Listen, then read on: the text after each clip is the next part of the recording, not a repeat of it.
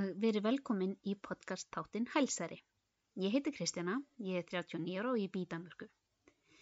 Þessi þriðji þáttur af Þessi fjallar Elvis Presley. Ég fikk ekkert sérstaklega góð viðbrögð hérna heima hjá mér því ég sagði fjölskyldunni frá efni þáttarins. Það voru háar augabrúnir sem mættu mér, það var fitjað upp á nefið og ég svo spurð hvort þetta væri eiginlega eitthvað spennandi. Dó hann ekki bara? Og það var mjög sorglegt fyrir alla aðdáendur hans. Jú, það má vel vera að hann hafi dáið og það er alltaf sorglegt að þegar fólk í blóma lífsins fer yfir móðuna miklu, en alveg frá því að það var tilkynnt að hann væri dáinn hafi verið svo óendanlega margar kenningar að það sé ekki satt og svo getgátur af hverju hann hefði viljað láta sig hverfa. Og það er svo gaman að skoða alla þessa getgátur. Þetta hefur orðið að því sem ég vil kalla goðsögn, frekar heldur en samsæriskenningu. Því það hefur í svo mörg ár verið talað að hann geti mögulega verið á lífi. En af hverju? Alheimsþekkt persóna sem vildi lifa öðru lífi í burtu frá sviðsljósinu hafi fengið nóg af allri athyglinni og að geta ekki hreyft sig eða gert það sem langar til án þess að allir vita af því. Og það er stóra spurningin. Lét hann sig hverfa eða dó hann bara? Ég held líka að þetta sé ekki mjög viðkvæmt efni eins og margar aðra samsæriskenningar geta verið. Svo ég ákveða að taka kóng rocksins, the king of rock and roll, fyrir. Elvis Aaron Presley fæddist 8. janúar 1935 í Tupelo, Mississippi í Bandaríkjunum. Hann fæddist inn í ansi fátæka fjölskyldu og hann var reyndar tvíburi og sögusagnir segja að það hafi alltaf legið þungt á Elvis að hann hafi þurft að koma bæði sjálfum sér og dauðfædda bróður sínum áfram í lífinu. Því Elvis var einkabarn foreldra sinna og hann verður þeirra eitt og allt. Hann var alltaf mikill mömmustrákur og átti í góðu og nánu sambandi við mömmu sína hennar Gladys. En eins og áður var sagt, þá fæddist Elvis í Tupelo og þá bjó fjölskyldan í 2 herbergja kofa eða 2-room shack og í þessum litla kofa fæddist Elvis. Hann býr í Tupelo þangað til hann er 10 ára.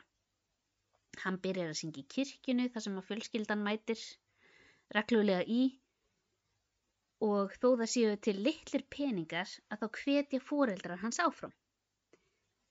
Þegar Elvis verður 11 ára, þá höfðu foreldrar hans ekki efni á hjóli sem Elvis langaði svo mikið í afmælisgjöf. En mamma hans talaði hann inn á það að kaupa frekar gítar sem hún sá í svona kannski pínu góða hirðinum.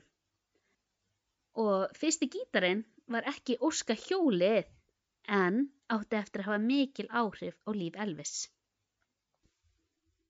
Vegna atvinnuástands og í leitað betra lífi fluttu foreldrar hans með Elvis til Memphis, Mississippi 1948. Þar elst Elvis upp á táningsárunum og hann útskrifast úr high school í júní 1953. Hann fer svo beint úr skólanum út á vinnumarkaðinn og sumarið 1953 þá droppar hann inn hjá The Memphis Recording Service og býr til demo sem er væntanlega svona pröfuplata. Og hann býr til pröfuplötu af lögunum My Happiness og That's When Your Heartache Begins. Þetta kostaði hann $4 en var afmælisgjöf handa mömmans. Eftir þetta að þá er hann beðinn að koma aftur til The Memphis Recording Service af því þeim leist vel á þennan unga mann og sáu að þarna var hæfileikaríkur söngvari á ferð. Þeir voru samt aðeins efins en þá sagði Elvis I don't sound like nobody eða ég hljóma ekki eins og neinn annar. Og það var satt og rétt og plötuframleiðendurnir þeir sögðu já takk við þessu nýja, ferska hljóði. En á þessum tíma var Elvis samt búinn að vera í kvöldskóla að læra rafvirkjun. Og það var náttúrulega mjög skynsamlegt því ef að músíkferillinn hefði ekki farið á stað, þá hefði hann alltaf haft þá menntun upp í erminni og geta séð fyrir sér. En Nú fer fólk að taka eftir Elvis og hann fer að verða vinsæll.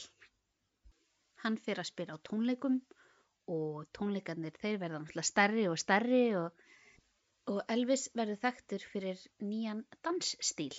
Dansstílinn er svoleiðis að hann er að hrista á sig mjaðmirnar, fæturnar, ég veit ekki hvernig ég á að lýsa því, maður getur alltaf séð hann á YouTube, en þetta er mjög nýtt á þessum tíma. Honum er búið að koma í svona kvöldþætti, svona late night shows og þar er hann stundum klipptur út þannig að hann sést bara frá mitt og upp af því að þessar mjaðmir og hvernig hann skekur þar fram og tilbaka þótti mjög ósiðlegt á þessum tíma. En hann heldur áfram með sinn dansstíl, hann heldur áfram að halda tónleika og heldur áfram að klifra upp vinsældarstigann. 1956 byrjar Elvis leiklistarferil sinn með myndinni Love Me Tender og hann átti eftir að leika í ansi mörgum myndum eftir það, en hann náði að leika í 31 kvikmynd. Svo erum við komin að árinu 1957. Þar er Elvis ennþá að halda tónleika hingað og þangað. Tónleikarnir einkennast yfirleitt af mikilli hysteríu. Það eru grátandi stúlkur og brjálaðir strákar, þau fíla þennan nýja uppreisnar stíl sem rockið var. Eftir tónleikana var mikið uppþot í bæjunum þar sem tónleikarnir voru haldnir og út af því að þá voru mörg fylki sem bönnuðu rocktónleika og fannst þetta æsa líðin of mikið og bara vandræði sem sköpuðust í kjölfarið. En á þeim tíma var Elvis farið að ganga mjög vel, svo vel að hann var búinn að kaupa sér bleikan Cadillac og hann var búinn að kaupa Graceland sem var ekki bara hús heldur heilt setur og hann keypti það til að búa í sjálfur en með mömmu sinni og pappa og og afa föðumegin. En Adam hann var ekki lengi í paradís og Elvis fékk herkvaðningu 1958. Og í mars 1958 er Elvis kominn í herinn. Hann fór á herstöð í Vestur-Þýskalandi en í ágúst sama ár að þá deyr Gladys, mammans. Heimildir segja að hún hafi byrjað að drekka mikið magna áfengi eftir að Elvis fór í herinn til að takast á við stressið og fengi lifrarbilun í kjölfarið.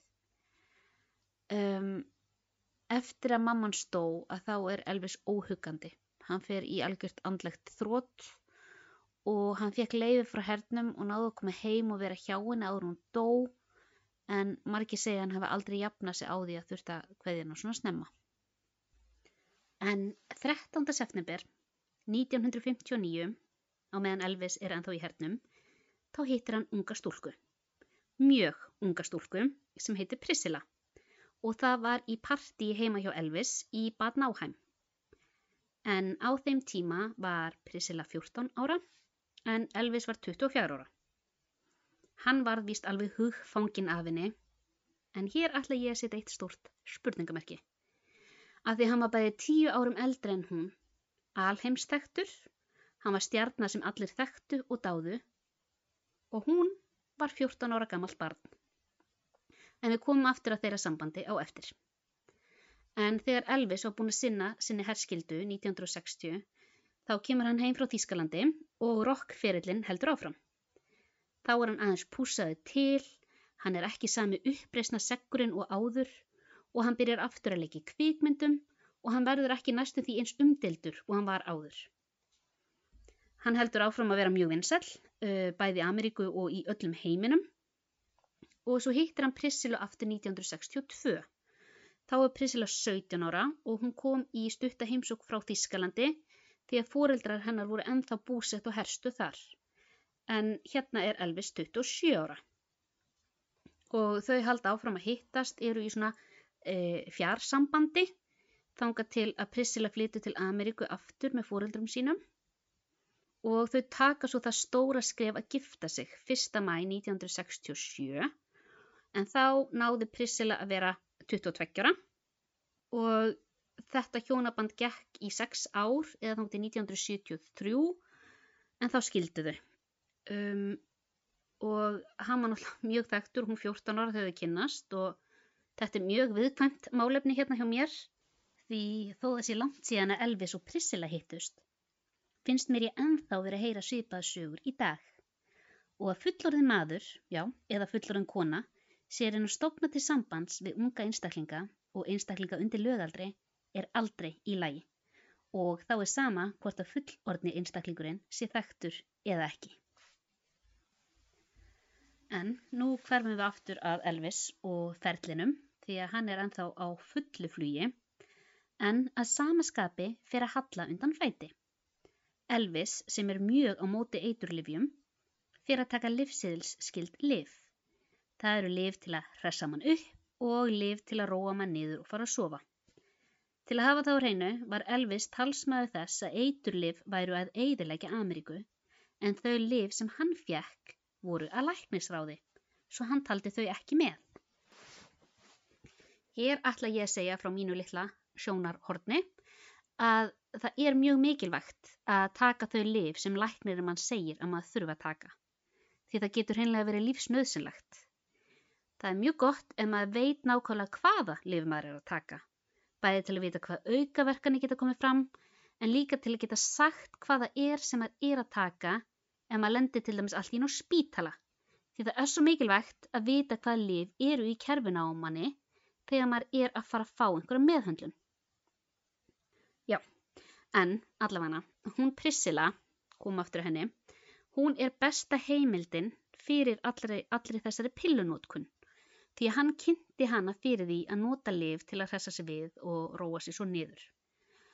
Og þetta gekk svo langt í eitt skiptið að pumpa sig upp á pillum til að vera eiturhress og taka svo mikið magn af róandi og svefnlyfjum að hún Priscilla svaf í 2 heila daga og þegar hún vaknaði loksins að þá stóð Elvis áhyggjufullur yfir henni en Priscilla fullvissaði hann að hún hafði bara verið svo afskaplega þreytt og þurft að sofa. En hún segir líka að hún hafi verið föst í rock og roll lífstílnum. Það hafi verið passað upp á hvernig hún greiddi sér, hvað háralit hún hafði, hvað fötum hún klæddist og eiginlega bara öllu öðru sem viðkom hennar lífi. Hún segir hún hafi verið undir mjög ströngu eftirliti þegar Elvis var ekki heima, þegar hann var svona að túra Ameríku og halda tónleika hér og þar. En hún elskaði þegar hann var heima og hún gat lifað svona aðeins meira frítt. Og þegar hann var heima segir hún að hann hafi verið hinn fullkomni eiginmaður. En Elvis, hann þarna í frægðarljóma og það lítur út fyrir það að frægðin sé að fara með hann í strand og hann ráði ekki neitt við neitt. En hér má líka koma fram að Elvis fékk strax frá high school sitt eigið fylgdarlið sem að passaði upp á hann. Og það var bæði gott og skítt. Því að hann þekkti þetta fólk mjög vel en engin ókunnugur komst að honum og hann var svakalega einangraður. En af hverju var Elvis svona einangraður í þessum gamla vinahópi? Var hann hræddur við að vera notaður af utanaðkomandi? Eða voru hans nánustu vinir sjúklega stjórnsamir og vildu halda Elvis alveg út af fyrir sig? Svo Elvis hann bara fastur þarna í sinni rútínu. Og hann svo fastur að hún byrjar að leiðast og leiðin brýst út í því að fara að eyða peningum og hann kaupir allt sem að hugurinn giftist. En hann fer á sama tíma líka tengjast mikilvægum mönnum því að frægðin gerði hana ansi vinsælu manni. Svo endar það með því að Priscilla verður ólétt og hún var mjög stressuð á meðgöngunni. Hún hafði áhyggjur af því að Elvis myndi ekki finnast hún áhugaverð kynferðislega. Elvis hann var himinlifandi og hann gat ekki beðið eftir að verða pabbi. En eftir fæðingu barnsins, það var hún Lisa Marie Presley sem kom í heiminn 1. febrúar 1961, að þá rættust allar verstu hugsanir Priscillu. Elvis hann misti allan áhuga á henni og sagði hann geti alls ekki haft kynferðislegan áhuga á konu með lítið barn.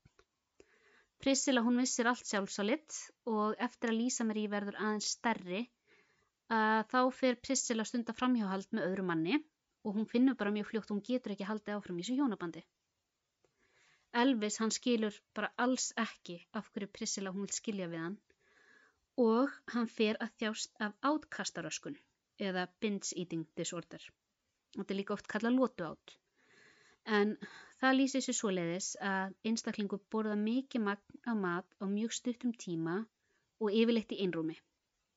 Á meðan átkastið stendur yfir þá upplifir einstaklingurinn mikið stjórnleysi og einstaklingar verða yfirleitt óþægilega saddir og þeir eru ekki einu sinni svangir þegar átkastið byrjar. En þetta á oft rót í mikilli andlegri vanlíðan og átið er þá leið einstaklingsins til að takast á við þá vanlíðan. En þetta hefur náttúrulega slæm áhrif á líkamlega heilsu og getur í versta falli leitt til sykursýki, við getum ekki of háan blóðþrýsting, hjartasjúkdóma, of hátt kolesteról og svo ýmsa króníska verki. Ég fann þessar upplýsingar átkastaröskun inn á heimasíðunni Geðfræðsla. Það er að sjálfsögðu ekki skrifa geðfræðsla heldur gedfraedsla.is. En ef maður googlar átkastaröskun þá kemur þessi síða fram. Ég hef lengi vitað af þessari típu af átröskun en mér hefur fundist hún vera svolítið í skugganum af þessum þekktari átröskunum eins og anorexía og búlimíu. En mér finnst gott að átkastaröskunin sé að verða meira umtöluð því að það er alveg jafn alvarlegur sjúkdómur. Svo ef einhverjum langar til að fræðast meira þetta þá mæli ég með að googla átkastaröskun og líka geðfræðslu síðunni. En Elvis hann heldur líka áfram að taka meira og meira af lyfjum og byrja svo líka að fá sprautur hjá læknunum sínum og þetta verður svo áframhaldandi vandamál. En elsku Elvis hann reynir að hamast áfram.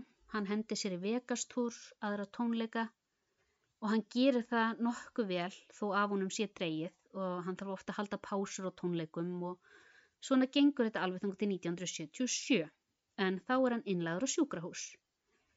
Leiðindin halda svo áfram alveg þangað til að hann deyr heima hjá sér á klósettinu 16. ágúst 1977, þá 42 ára.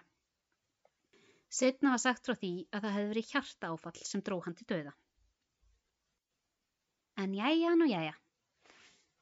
Nú er loksins komið að þeim kenningum sem segja Elvis hafi ekki dáið 16. ágúst 1977. Til að byrja með eru sögusagnir svarta þyrlu sem lenti í garðinum á Graceland eftir að Elvis átti að hafa dáið og þyrlan flaug svo í burt eftir stutta stund og margir trúa að Elvis hafi bara hent sér í þyrluna en ekki verið borinn út í líkpoka. En það voru mjög margir sem sáu þessa þyrlu. En enginn frá fjölskyldu Elvis eða fjölmiðlatengiliðum hafi viljað segja af hverju þyrlan kom, svo þeirri spurningu hefur aldrei verið svarað. Svo að umboðsmaður hans hafi aldrei sýnt nein merki að vera sorgmæddur og bara alls ekki sorgmæddur við jarðarförina. Hann vildi ekki tala neitt annað en peningamál við eftirlifendur. Það hefur kveikt eld undir kenningum að Elvis hafi ekki dáið, en notað umboðsmanninn til að tryggja aðstandendunum gott líf. En kannski var þessi umboðsmaður bara sneiddur öllum tilfinningum og hafði bara mestan áhuga á peningamálum og engu öðru.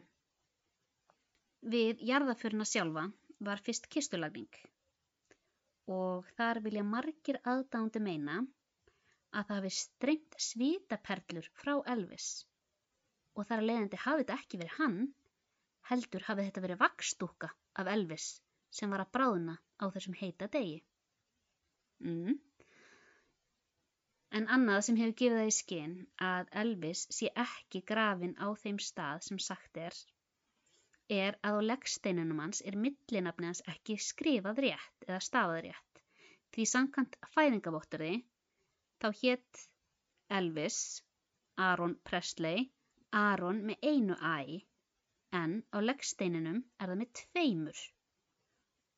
Útskýringin á því frá fjölskyldunni að Aaron í biblíunni sé stafað með 2 æ. En samt kannski pínu skrítið að sé allt í einu þar sem að nafnið hans stafað á þann máta. Og fólk hefur sagt að þetta sé þá pínu eins og þetta sé ekki þeirra Elvis sem sé lagður til hvílu og að þetta sé fjölskyldunar máti að sætta sig við að þetta sé siðsett. En nú komum við að kenningunni að Elvis hafi ekki viljað lifa lífi sínu í sviðsljósinu. Hann hefði viljað komast aftur að sínum rótum, svona eins og þegar hann ólst upp við mjög auðmjúk kjör og lifað mun einfaldara lífi. Mér persónulega finnst það líklegasta skýringin, en samt ekki mjög trúverðug. Maðurinn búinn að vera svo lengi þekktur og myndi örugglega ekki sætta sig við það lífsform. En ég trúi því að það sé erfitt og leiðilegt til lengdar og kannski mögulegt að hann myndi vilja losna við alla þessa frægð. En hann myndi þá væntanlega alltaf hafa eitthvað samband við til dæmis dóttur sína, hann Lisa Marie, því að hún var bara 9 ára þegar hann dó og hann var alltaf mjög hændur að henni og fannst hún frábærust í heimi. Og svo myndi hann kannski reyna að halda sambandi við aðra mikilvæga einstaklinga í hans lífi og við vitum öll að það er erfitt að halda leyndarmáli. Og eins og málshátturinn hann segir að þá þjóð veit er 3 vita, svo ef hann hefði farið þá leið að láta sig hverfa, þá hefði hann væntanlega dúkkað upp ekki svo lengur síðar. Því að kjaftaskjóðurnar, það leynast víða. Enn ein kenningin, og hún pínufurðuleg, en það er að Elvis hafi þekkt mjög hættulega menn í mafíunni. Hann hafi verið það vel inn í þeirra málum að hann hafi farið til FBI eða FBI hafi sett sér í samband við Elvis og svo hafi hann orðið aðalvitni og farið svo í vitnavernd. Mér finnst það ekki sennileg skýring því að dáinn maður getur ekki verið vitni en hann hefði svo sem geta gefið mikilvægar upplýsingar og fengið svo vernd, en er það ekki frekar ólíklegt? Svo önnur mjög brjáluð kenning að það sé prestur sem heitir Bob Joyce og hann predikar í Benton, Arkansas og þessi Bob hann syngur og spilar á gítar og líkist Elvis mjög mikið og hljómar eins og Elvis sjálfur. Og samsæriskenningafólk vill meina að Bob spili á gítar á nákvæmlega sama máta og Elvis og að það líf sem Bob Joyce sé að lifa sé nákvæmlega lífið sem Elvis óskaði sér. Þetta bara venjulegt líf í rólegheitunum og í burtu frá siðsljósinu, en ég held að Bob Joyce sé ekki Elvis. Hann hafi kannski séð hvernig Elvis spilaði á gítar og svona notaði eitthvað frá honum. En ég persónulega væri reyndar alveg til í að henda mér í messu hjá honum því að það örugglega stuð og gleði. Og ég geti gláft á manninn með stjörnuljós í augunum, ímynda mér að hann væri Elvis og það veri örugglega æðislegt. En í dag, júní 2021, þá væri Elvis 86 ára. Svo með við þann aldur og ef eitthvað af þessum kenningum séu sannar, þá er það alveg mögulegt að hann gæti ennþá verið á lífi. En ætli hann sé ekki farin yfir móðuna miklu, blessaður, og þá vonandi hvílir hann bara í friði. En ef ekki, að þá eru mín kveðjuorð í þessum þætti. May I have your attention, please? May I have your attention, please? Will the real Elvis Presley please stand up? Please stand up. Will the real Elvis Presley please stand up? Please stand up. Og ég þakka öllum sem vilja hlusta. Ég kann mjög mikið að meta ykkur og við heyrumst aftur mjög fljótlega.